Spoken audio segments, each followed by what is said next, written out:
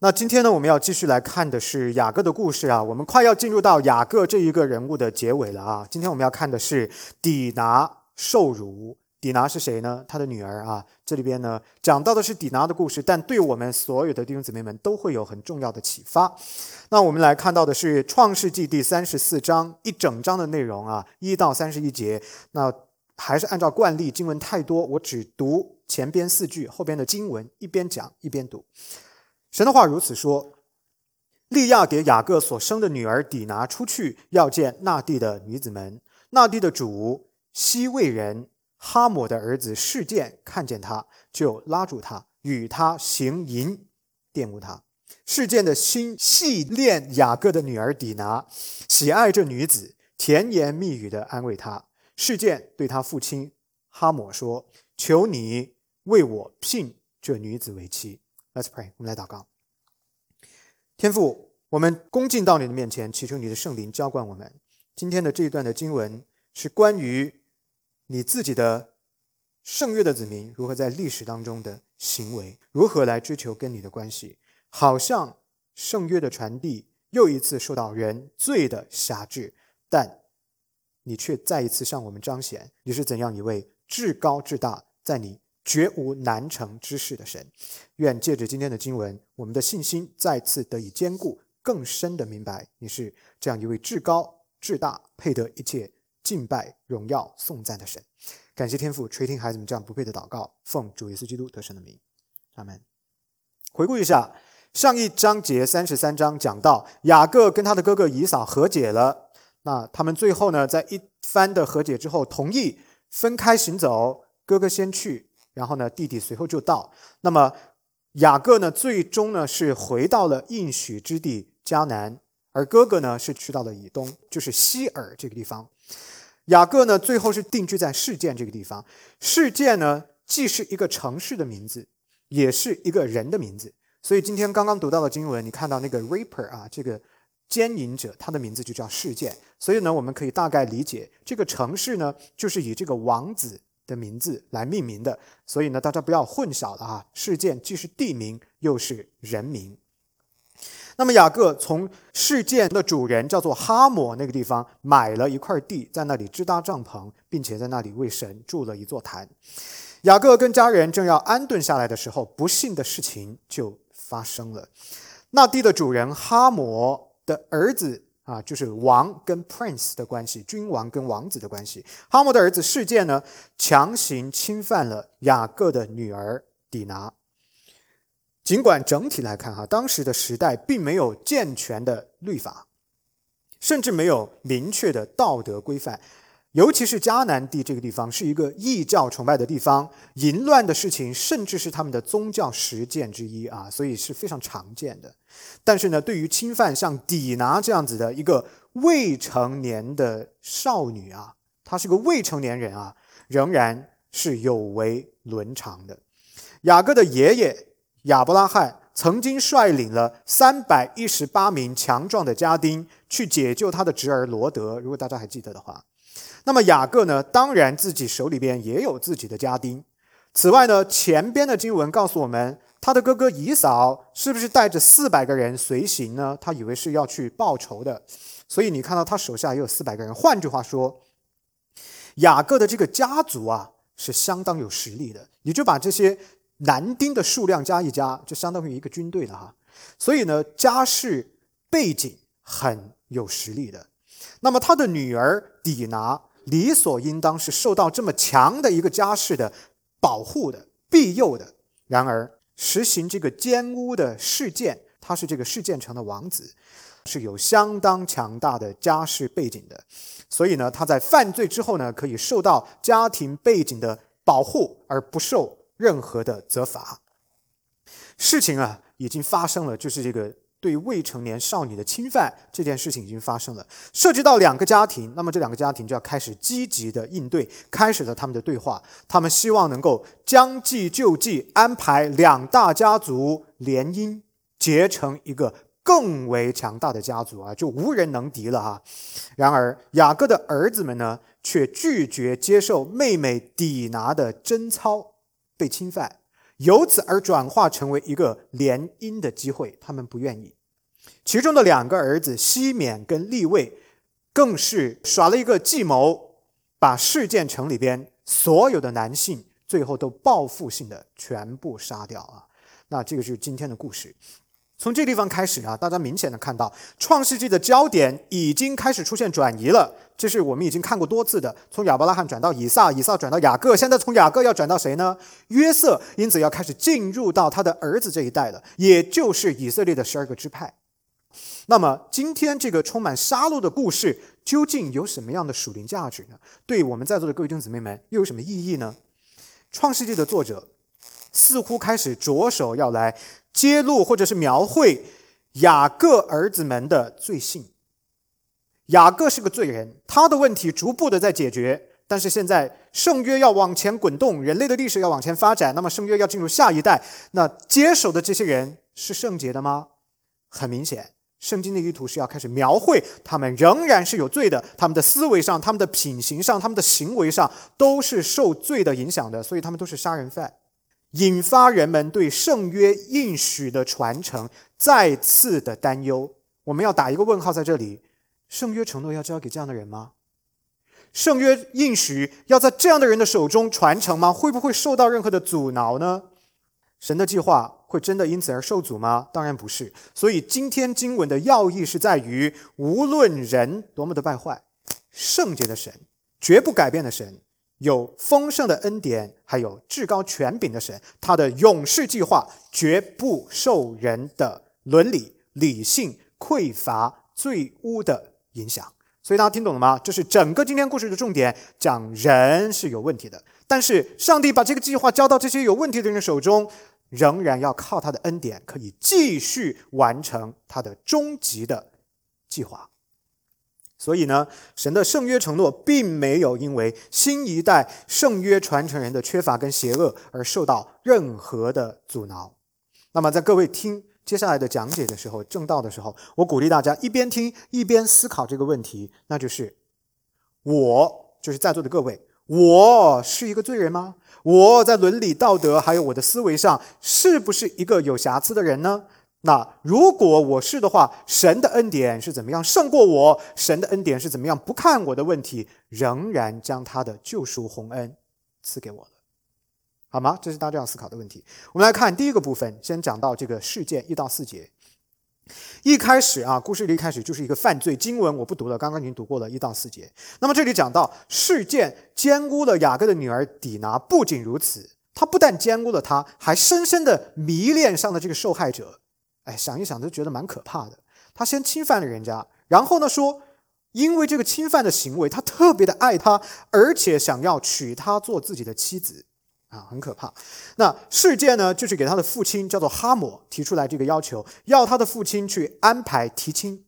所以这是一个包办婚姻家庭安排的。大家要了解，在当时的那个时代，父母决定孩子的婚姻是非常常见的，尤其是对于哈抹跟事件的这样的家庭。他们是什么家庭呢？哈抹是事件城的主人，也就是他是这个城里边的君王，而他的儿子事件呢是王子。这是一个非常显赫的家庭。那显赫的家庭的婚姻更应该谨慎，更要由父母来决定。为什么呢？任何嫁入到他家里面的人都会被视为是对这个家庭的地位还有财产的一种补充。选的不好就变成威胁，选得好呢就变成一个加分项。大家懂我的意思吗？所以他们更加的要谨慎，要由父母来决定。那有趣的是呢，底拿在第1节当中有一个对他的介绍。第1节他说，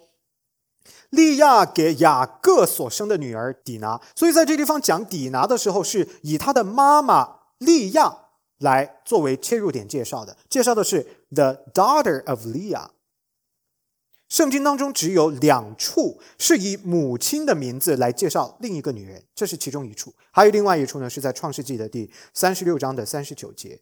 那么摩西写这卷书的时候，他为什么要这样去写呢？他为什么要特别的以母亲利亚来介绍女儿底拿，要以这种母系的血统血缘关系来强调呢？他是有一个目的的，因为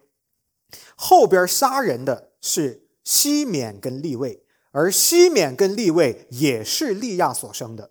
强调的就是这个妹妹跟这两个哥哥之间这种相当深厚的不可剪断的血缘的关系，才能够解释他们为什么这么样的愤怒，要把这个合成的人全部都报复性的杀掉。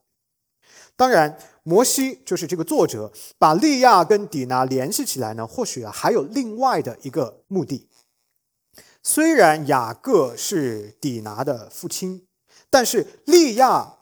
并不是雅各最爱的妻子，记得吗？利亚是他的爸爸拉班耍诈把他放上床的，对不对？所以他最爱的妻子是谁呢？是他的妹妹拉结。所以这个利亚呢，是不是雅各最钟爱的？那么雅各作为逃亡者重新回到迦南地，他在这个地方能不能够站得住脚，跟他的声誉他的名声是很有关系的。所以很有可能雅各很在意自己的声誉，那么由此他很有可能愿意牺牲一个自己不太宠爱的妻子所生的女儿，借以换取在当地一个好的名声，而且是通过联姻的方法，两个家族合成一个更大的家族，这是不是就意味着他站住脚了呢？所以呢，为了要确保自己在迦南地有一个稳固的地位，很有可能强调这个母亲是雅各不太爱的那个妻子，然后他的女儿被奸污，有一种没那么重要的意味在里头，好像是一个可以付出的代价的意思啊，有这么样的一个暗示在里头。我们注意到啊，圣经的经文呢，没有明确的使用奸污这个词，就是 rape， 它用的是另外一个方法，叫做行淫啊，是叫与他行淫。圣经学者们对于事件究竟是不是奸污了底拿有不同的意见。行淫听起来是不是有一种合作的意味在里头啊，对不对？所以呢，我们看到他们中间的一些人呢，支持奸污的结论，但也有一些人主张是二人之间存在着一种非强迫性的身体接触，有种你情我愿的意思在里头啊。那么我们来大胆的推断一下，如果后面的这种主张成立的话，那么事件所犯的罪呢，就不是奸污，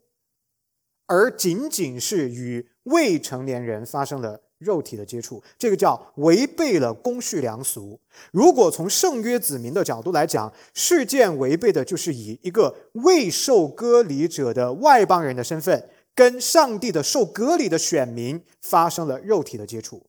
那么按照我们后来的摩西律法来理解啊，这个圣约子民的身体的洁净的问题，一个未受割礼的外邦人跟上帝的子民发生这样的身体接触，这个被视为宗教性的不洁净。如果是这样来说的话，那么神的圣约承诺呢，似乎就在这样的一个不圣洁的行为当中被打破了，严重的羞辱了雅各跟他的家人，因为他们是圣约的继承者。那我在这里呢，要跳过一系列的很细节的神学性的讨论，我只告诉大家两种解释究竟是不是奸污啊？这两种解释当中，圣经学者似乎从两个动词里边找到了更强而有力的证据，证明事件对这个未成年的女孩子底拿所做的的确是奸污。那么这两个动作就是经文当中写到的拉住跟玷污这两个动作。他们是怎么得出这个结论的呢？他们把这两个动词的希伯来文带入到其他的圣经当中去找，就会发现在别的那种描绘奸污的场景的经文里边也用到这两个词。因此他们认为这两个词有一种特定的指向的动作，其实就是 raping。因此呢，他们更加的确认了底拿并非自愿的参与在事件的行为当中。换句话说，他的确是被强奸的。然而请各位要注意啊，雅各的儿子们最后却借用割礼以及割礼所代表的选民的圣洁的问题，成为了抵挡拒绝联姻的一个理由啊。待会儿我们会看到这件事。既然儿子这个事件已经提出了要求，那么父亲哈抹呢，自然就是要出面去提亲了，要去跟雅各谈判。整个的谈判可以分成3个部分。首先5到12节，我们来看一下经文。5到12节，雅各听见事件玷污了他的女儿底拿，那时他的儿子们正在和群畜在田野，雅各就闭口不言，等他们回来。事件的父亲哈抹出来见雅各，要和他商议。雅各的儿子们听见这件事，就从田野回来，人人愤恨，十分恼怒，因事件在以色列家做了丑事，与雅各的女儿行淫，这本是不该做的事。哈抹和他们商议说，我儿子事件的心恋慕这女子，求你们将她给我的儿子为妻，你们与我们彼此结亲，你们可以把女儿给我们，也可以娶我们的女儿，你们与我们同住吧。这地都在你们面前，只管在此居住，做买卖，置产业。事件对女儿的父亲和弟兄们说，但愿我在你们眼前蒙恩，你们向我要什么，我必给你们，任凭向我要多重的聘金和礼物，我必照你们所说的给你们，只要把女子给我为妻。这个呢是第一阶段的谈判。圣经并没有明确教导雅各跟他的儿子们是如何知道自己的妹子或者是自己的女儿底拿被奸污这件事情的也有可能就是在那个城市里边大家传开了，所以他们就听到了。而雅各呢，听到这件事情之后是按兵不动，一直等到儿子们从田间回来之后，他才开始处理这个事情那这个呢，也是暗示出他内心有一些复杂的心理活动这个刚刚呢，我稍微跟大家分析了一下，可能呢，他想要在这地方站住脚，也不知道要怎么样做所以等到自己的儿子们从田间放牧回来了之后呢，再跟他们一起来商量。所以这个时候我们发现呢，出现了一个家庭的男性为代表的家庭会议重大的事情要由男性参与的家庭议会来做决定可能从那个时候开始就变成了一种传统。而雅各的儿子们从田间回来以后，并没有立刻的爆发，尽管他们的内心相当的愤怒，但是他们却掩藏了自己的怒气。第7节的时候呢，就已经讲到了他们人人愤恨，但是呢却忍着。这并不是说他们逆来顺受，接受了妹妹被奸污的事情，而是说他们心中另有盘算。这一点倒是跟他们的父亲很像，是不是跟他们父亲雅各很像，懂得怎么样耍计谋，对不对？红豆汤什么羊羔皮他们也就忍着要用一个计谋来实施他们报复的计划。对事件的父亲哈抹来说呢，儿子所犯下的这个滔天大罪，竟然可以变成一个巨大的利益获得的良机，怎么办呢？就是通过联姻所以呢，他也是另有所图，他要利用到雅各刚刚回到迦南地，想要在这个地方生根落叶开花的这种迫切的需求，就去大胆的提出来，我们2个家族合而为一那大家注意看这个哈抹提亲的时候，不仅仅只是提了一门亲事，注意看，他不是说你的女儿可以嫁给我的儿子，他是说你们可以娶我们的女儿，我们的女儿也可以嫁给你们的意思就是什么呢？不光只是这一件婚事，我们就是可以相互交换人马，大家都来结婚这样我们呢就可以2个家族成为一个家族。事件呢，作为一个大城有足够的人口基数来接受雅各的家庭在这个地方发展，使他们最终呢有可能被同化成为事件人，也就是迦南人。此外呢，亚伯拉罕、以撒还有雅各的巨大的财富，对于哈抹来说呢，也是一个巨大的吸引力，因此呢，才导致他萌生了要通过联姻的方式使2大家族合而为一的这样的一个想法。哈抹明白危机就是转机，反正事情已经发生了，不如将计就计，把这个潜在的灾难转化成为一个契机，转化成为一个优势所以他才去做了这件提亲的事情。然而从雅各的宗教信仰以及他跟他家人在迦南地这个异教崇拜的地方唯一的一个耶和华的敬拜者，还有从他们是圣约传承人的这个角色上头来看，哈抹的这个如意算盘是很有问题的。怎么说呢？异族通婚对于雅各来说，将要影响的是整个圣约的传承，还有对神的敬拜，以及他们作为圣约子民的身份的丧失。他们不能够因为和不敬拜神的人结婚而丢掉了这些对他们来讲重要的身份。雅各的儿子们呢，似乎一开始就洞察了哈抹的这个小心思知道他要干什么，但是好像雅各本人这个父亲就很犹豫这事儿又可以做，但是呢好像呢又违背了神对他的托付，所以呢他的反应或者他的决心是没有他的儿子们这么大的。雅各的儿子们很敏锐地把握到哈摩的提议是邪恶的，是不能接受的。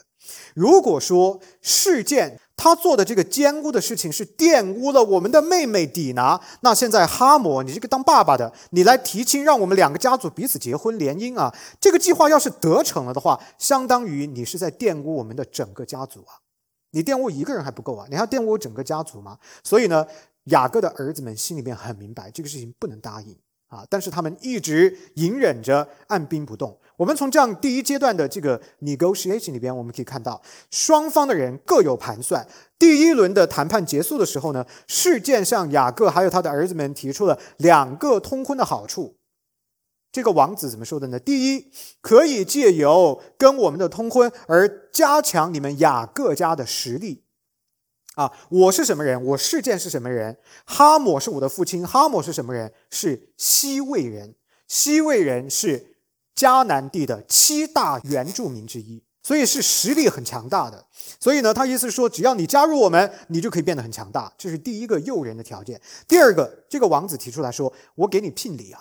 你说什么我就给你什么。所以只要你愿意答应的话，你们可以有丰厚的金钱上边的 reward， 你可以得到很多的钱啊。提出了这么样2个好处。好，现在进入到谈判的第2个部分，13到17节，请大家看到，雅各的儿子们因为事件玷污了他们的妹子底拿，就用诡诈的话回答事件和他父亲哈摩，对他们说，我们不能把我们的妹子给没受割礼的人为妻。注意这里讲到了割礼的问题，因为那是我们的羞辱，唯有一件可以应允，若你们所有的男丁都受割礼跟我们一样，我们就把女儿给你们，也娶你们的女儿，我们便与你们同住，两下成为一样的人民。倘若你们不听从我们受割礼，我们就带着妹子走了。你看很容易理解，很简单。雅各的儿子们听到之后呢，就使了一个计谋，说这个结婚是有条件的，跟我们的信仰有关，因为我们是受了割礼的，但你们是没受割礼的，要结婚必须所有你们事件里边的男的都受割礼，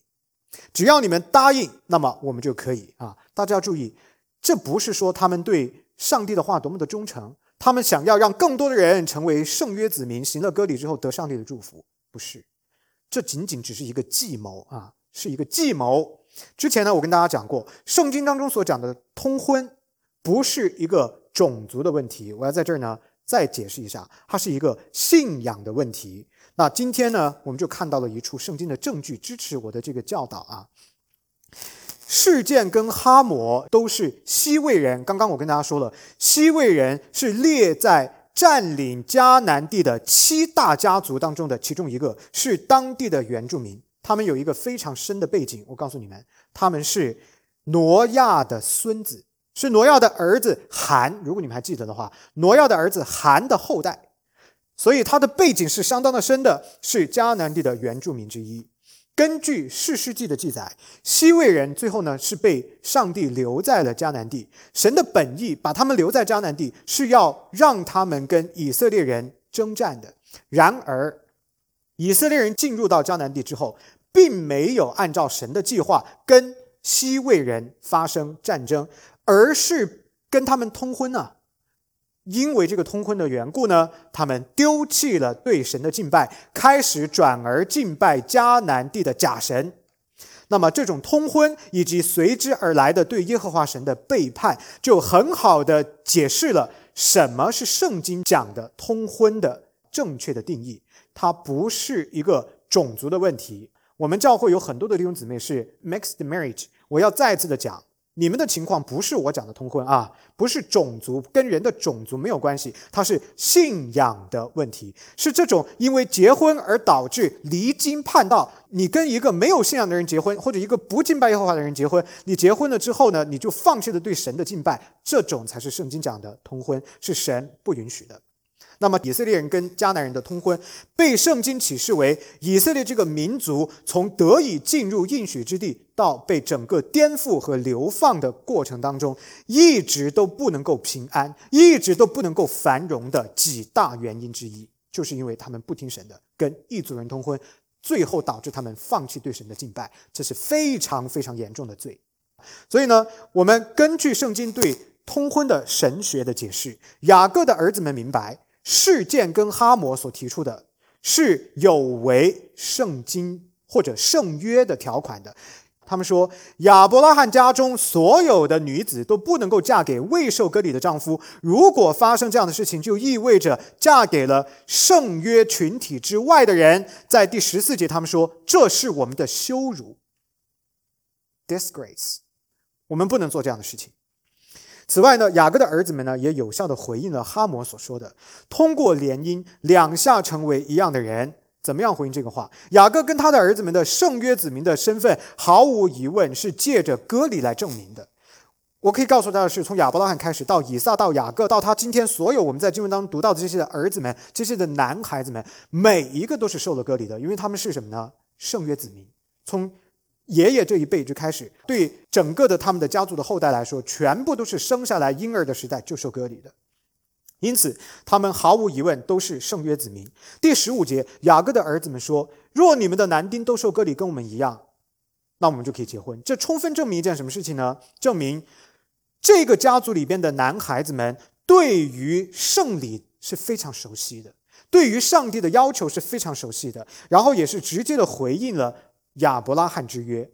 他们在第15节、22节还有23节3次的强调唯一的条件才可以允许，说你们必须受割礼，这是唯一的条件，你们如果答应就可以做，不答应就免谈。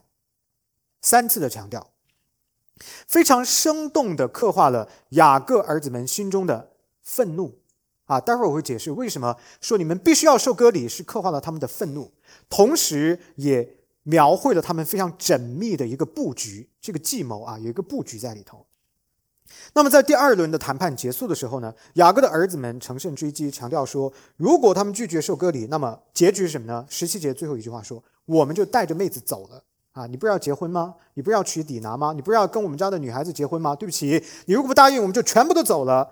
这个呢就是正中对方的下怀，这就是对方要的，他要的就是要娶底拿，要的就是要跟你的女子来结婚，对不对？所以呢，事件心之所向就是要娶底拿，说什么也不能让他走。因此我们就可以想象他们答应了没有？肯定答应了肯定是答应了。好，接下来就进入到了第3个部分，也就是最后一个部分，18到24节。哈抹跟他的儿子示剑喜欢这话，那少年人做这事并不延迟，因为他喜爱雅各的女儿，他在他父亲家中也是人最尊敬的。哈抹和他儿子示剑到本城的门口，对本城的人说，这些人与我们和睦，不如许他们在这里居住做买卖，这地也宽阔，足可容下他们，我们可以娶他们的女儿为妻，也可以把我们的女儿嫁给他们。唯有一件事情我们必须做，他们才肯应允和我们同住，成为一样的人民，就是我们中间所有的男丁都要受割礼，和他们一样。他们的群畜、货财和一切的牲口，岂不都归我们吗？只要依从他们，他们就与我们同住。凡从城门出入的人，就听从哈抹跟他儿子示剑的话。于是凡从城门出入的男丁都受了割礼这段经文很宝贵，他解释了为什么要去提亲，各自心中都各怀鬼胎，他都是在算计自己我要用我的好处，因为他很有钱，嫁过来的话呢我们就可以同化他，都变成我们的。那最后的结局是什么呢？因为自己的儿子示剑非要娶这个女子，当然不能让他们消失，所以呢合城的人全部都受了割礼。这里有一件事情很有意思，示剑这个强奸犯奸污了一个未成年的少女，应该说在我们今天的伦理道德当中是一个非常破败的事情。然而你看看这里是怎么形容他的呀？19节说，示剑在他父亲的家中是最受人尊重的。看到这句话吗？令人大跌眼镜，一个强奸犯竟然在一个家中是最受人尊敬的人。你通过这句话，你就可以想见示剑合成的人到底是个什么样的道德水准。他们对于奸污这件事情好像就没有一种愤恨觉得不应该的感觉，反而很尊敬他。那我们可以得出一个结论，敬拜假神偶像的迦南人因为不敬拜真神耶和华，所以在伦理上面是没有标准的。面对一个奸污的强奸犯还可以非常的尊敬他，你们就可以想象没有神的人在伦理道德上可以多么的沦丧，可以多么的糟糕。那么各位，这样的事情在今天的世界里边有没有呢？太多了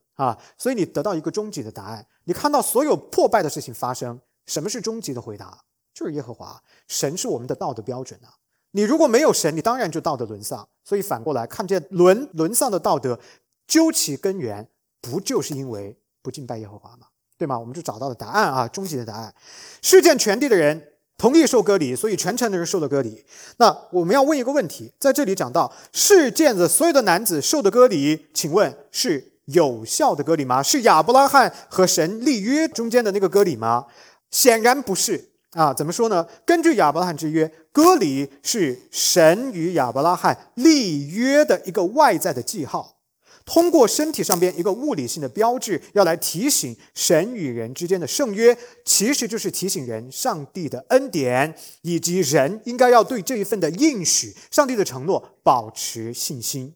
割礼的实质就是一个信仰之约、信心之约啊，就是神和他圣约子民之间的一个协议。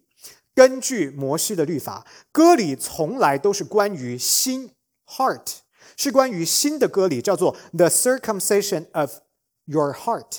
就是信心的问题。所以割礼实际上代表的是一个人里边对上帝所承诺的内容的相信，不是关于肉体的，它是关于内在的，而不是关于外在的，是关于信心的，而不是关于行为的。如果你明白了这是亚伯拉罕跟神立约的一个真正的对割礼的定义，那么你把它带入到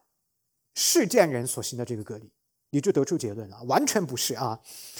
他们所受的这个割礼，首先没有以耶和华为对象的敬拜，根本这个约定、这个圣约就没给到他们啊，所以呢，这就已经说明了，就不是一个有效的割礼。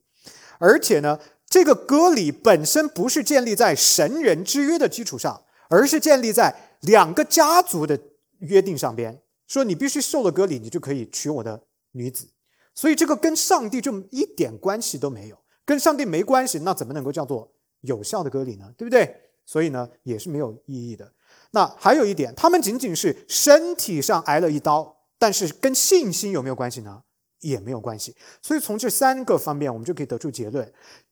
这个不是亚伯拉罕之约的那个割礼，仅仅是肉体上挨一刀，并不能够自动的使挨刀的这个人变成圣约子民。拯救我们的从来都是信心，而不是割礼本身。割礼之所以有效，是基于上帝的话、他的承诺，以及人对这个承诺的相信。而这一帮人，世件人，有上帝吗？没有。有上帝的圣约承诺吗？没有。有他们对上帝的承诺的信心吗？也没有。所以这是白白身体上挨了一刀，根本都没有用的啊。既然无效，那么雅各的儿子们为什么要拿这种方式来欺骗世件人呢？一个受了割礼的成年的男性，在当时的医疗条件下，最少要丧失1周的生活能力。到了第3天的时候，通常他们的情况是最糟糕的，很多人是连床都下不来，路都不能走的。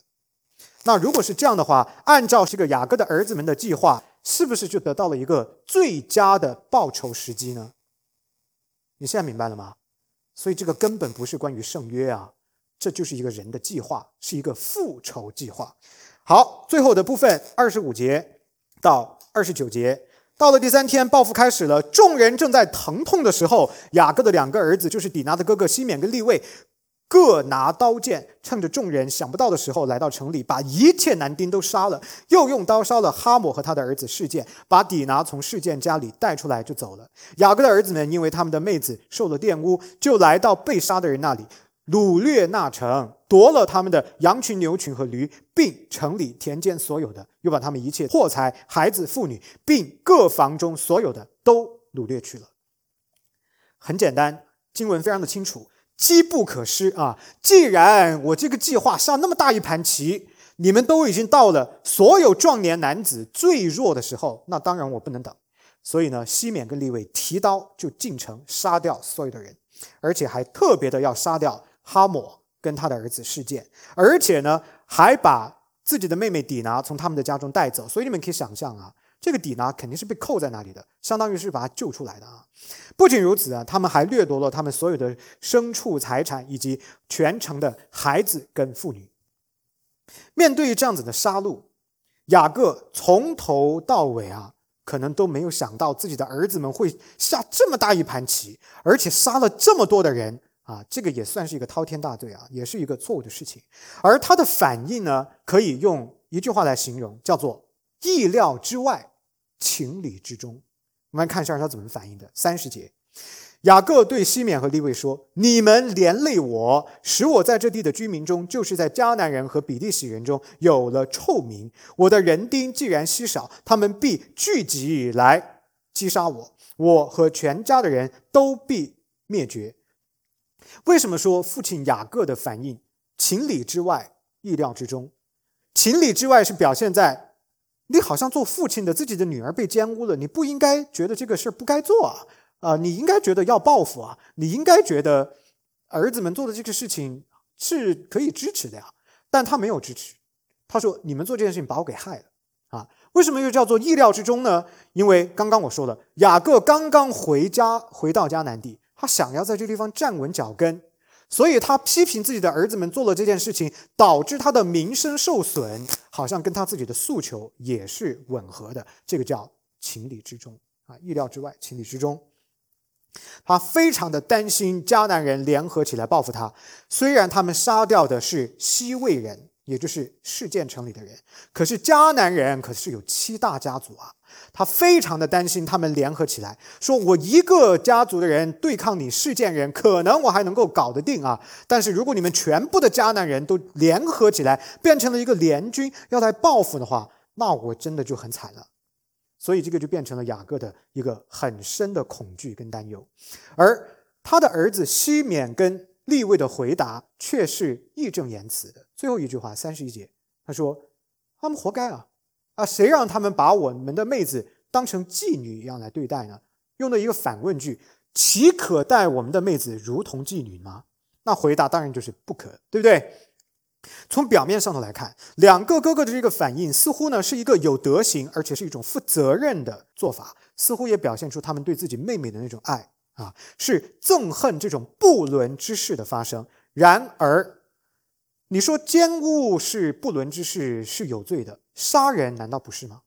也是的，对不对？所以呢，他们做的事情本身也有着严重的道德缺陷。罪败坏了罪人的公义观。这个兄弟俩的公义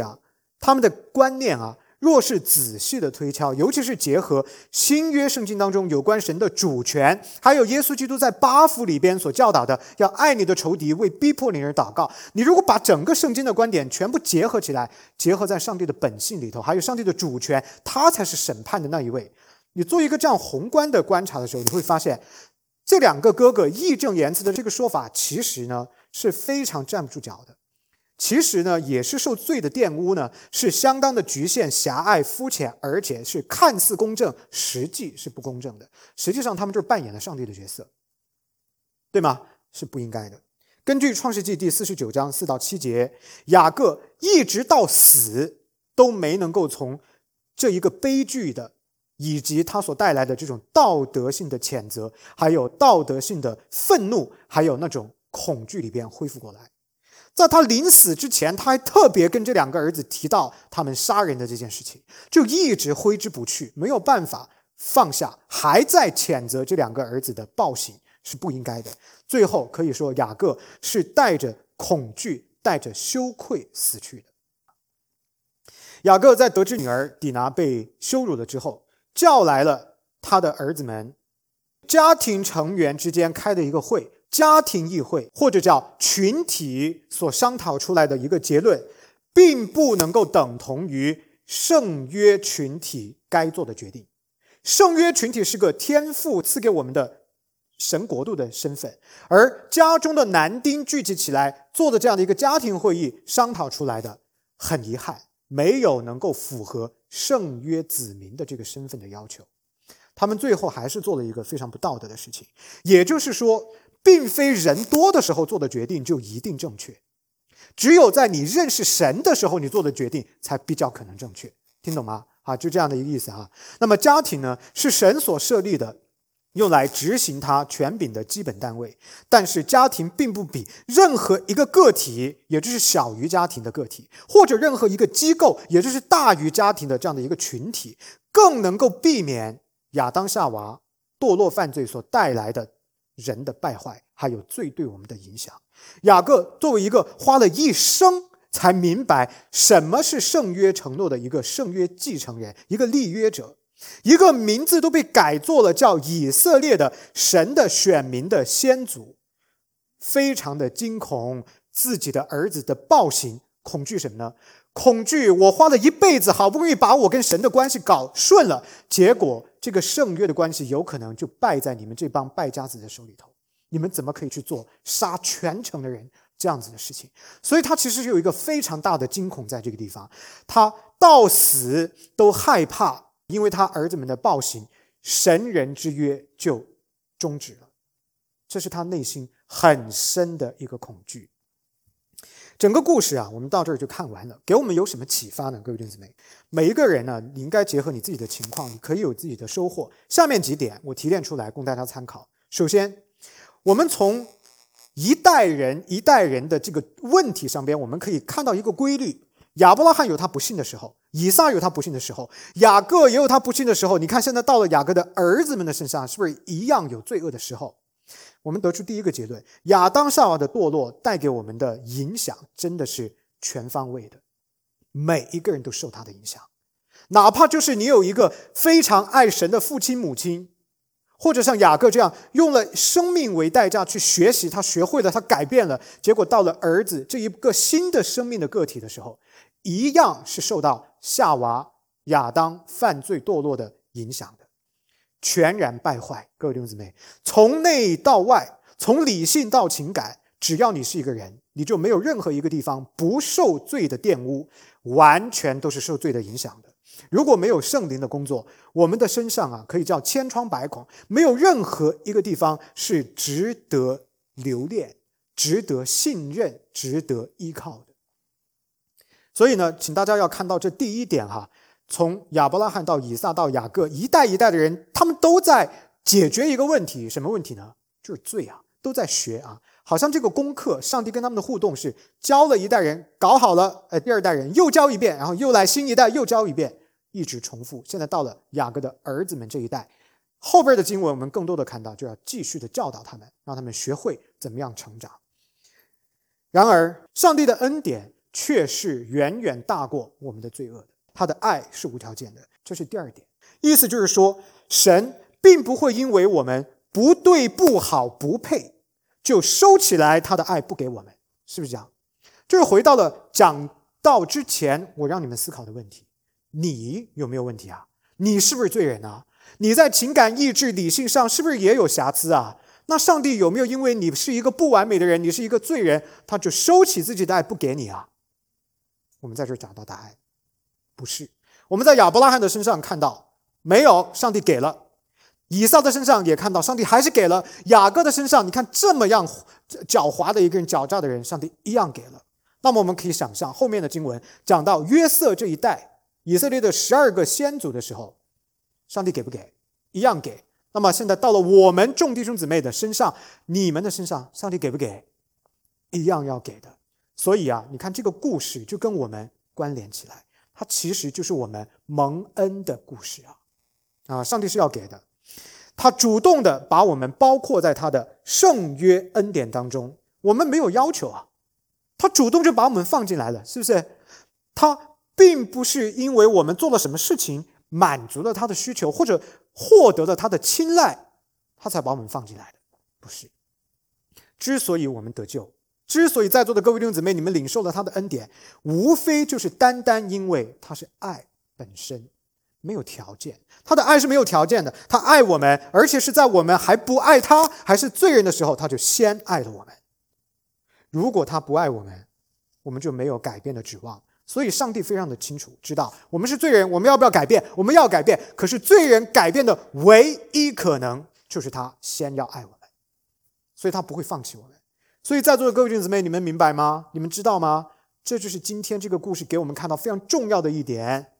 上帝是不会因为我们在伦理上、道德上、思维上有瑕疵就不爱我们的。所以对你也是一样的，唯有他的爱能够使我们的生命翻转。基于这份爱，基督徒理所应当要成为伦理道德高尚的人。像杀人这种事情，当然想都不用想，肯定是不能做的。那么还有一些更细碎的、更细节的每天生活当中的事情，比如说说脏话，这是很小的事情啊。那我们基督徒应不应该活得有卓越的道德标准？应不应该活得有尊荣，然后尊重别人，也受别人尊重呢？应该。像这些小事的话，它完全可以被 theologize， 可以被神学化。我们的生活可以被神学化，你做的所有的事情可以被神学化，你就找到一个答案。原来基于这个原因那个原因，我们应该要这么去做才是正确的。这样我们的生活就得到了力量。那么如果我们要成为有伦理道德的人，什么是我们的伦理道德的标准呢？朋友们，我告诉你，10诫。10诫就是人伦理道德的总纲，10诫就是上帝性情的流淌。尽管我们并不能够总是做到，我们应该，但是我们不可能 24/7 啊，每时每刻都是处于一个巅峰的状态，不可能。我们总是有失败的时候，我们总是亏负上帝对我们的期待，有低谷啊。但是我们的道德缺陷跟这种偶尔的道德性的失败，并不会导致我们跟神的关系的隔绝。你看看雅各的儿子们做的这样的事情，这叫不道德的事情。那最后上帝的圣约承诺会不会因为他们做了不道德的事情就收回去不给他们了呢？不会。因此我们可以把这样的一个启示用在我们的身上。我们不是总是可以做到的，我们有失败的时候，但失败不会障碍上帝给我们的爱，他仍旧爱我们，他不会拿走我们继续被改变的机会，而且我们的偶尔的失败也不会干犯上帝永不更改的圣洁。当然这不是说反正没有什么影响，那我们就随便失败吧，不是。我们要成圣嘛，总是要往那个目标去的。在这个目标当中你失败了，神一样的继续爱我们，一样的继续帮助我们。最后雅各可能根深蒂固地认为儿子们杀了人了，毁了约了，圣约承诺恐怕要因此而受阻碍了。但是上帝的应许绝对不改变，对不对？上帝应许停止吗？会因为他们儿子做了这样的事情就停止吗？不会的，神的话是不落空的，不违背的。感谢神，2000年的历史已经用事实对我们说话，神的计划的确没有停止，没有因为人的犯罪而放弃。神的计划在时空扭转当中叫一路高歌向前一直走到了各个他的十字架上。这一位叫做耶稣的人为我们死在了十字架上，表明神的计划并没有停止。人的罪并不会阻碍上帝的计划，借着耶稣基督，神的终极的承诺得以呈现，神的恩典之约得以实现。虽然我们还没有看到将来我们得着荣耀的那一天，但是这件事情会不会失败呢？不会失败，一定要实现，这是历史告诉我们的。在你的这个个体的生命里边，你也要如此坚定的相信，这叫盼望的来源。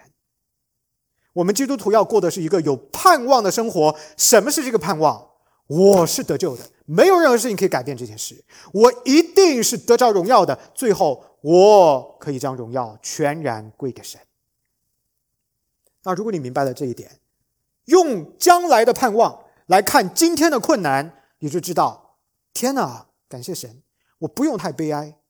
我不用太难过，我不用太沮丧，我不用太绝望，因为眼下所发生的 is not the end of the story， 不是结局。什么才是结局呢？上帝的爱得胜，上帝的信实承诺终极实现，我有一个荣耀的身体，我在永生的国度里边永远的敬拜他，那个才是结局。所以你如果看到神的爱，看到他在人类历史当中一路高歌向前的计划，看到十字架，看到各个他耶稣基督所钉死的事实，你就知道盼望就在那里。虽然没看到，但我可以用信心通向他，用将来的承诺来战胜我今天的困难。这就是信仰的力量，这是真实的。在座的每一位弟兄姊妹，你们就是这一份神的恩典的见证。他的计划不仅仅是关于圣经中重要的人物，虽然他们是圣经人物，但是他们跟你我一样，都是一个一个的生命个体。如果他们的身上可以彰显上帝的信实承诺，你可以吗？你可以。上帝的这份承诺会在你的身上实现吗？成就吗？一定可以。所以各位弟兄姊妹， be thankful, be proud of who you are. You are God's children. 你应该为这个身份感到感恩。你在这样的一个世界里边行走跟生活，你应该感觉到一个天然的使命，见证神的信实，见证神的爱。所以你就胜过你的生命的处境，在苦难当中微笑赞美。你可以一边流泪一边赞美我们的神，这样你就成为他的见证，他的计划在你的身上被彰显，他的恩典在你的身上向世界诉说。他的恩超越一切人类的限制，也超越我在座的每一位这个生命个体的任何一种限制。他的恩从亘古向我们走来，然后带领我们向永恒的盼望走去。 Amen. Let's pray. 天父，感谢你告诉我们你是这样的一位神，告诉我们你是爱我们的，不放弃我们的神。你的承诺带给我们生的盼望，无论我们今天经历什么，愿我们仰望你的恩典，数算过去已经发生的，遥望将来一定会发生的。我们的生命的根基原来是搭建在永恒之中，而不是搭建在现实之下。愿我们所有的基督徒有这样的一份生命的智慧。求神你帮助我们，让我们看见你的宽广，看见你的信实，看见你的伟大，你的爱何等的长阔高深。愿我们被你这份爱深深得着，带着盼望向你的国度走去，也在这个地上以荣耀、以尊贵、以平安、以喜乐为我们的诉求去生活。感谢神帮助我们垂听我们这样不配的祷告，奉主耶稣基督得胜的名，阿们。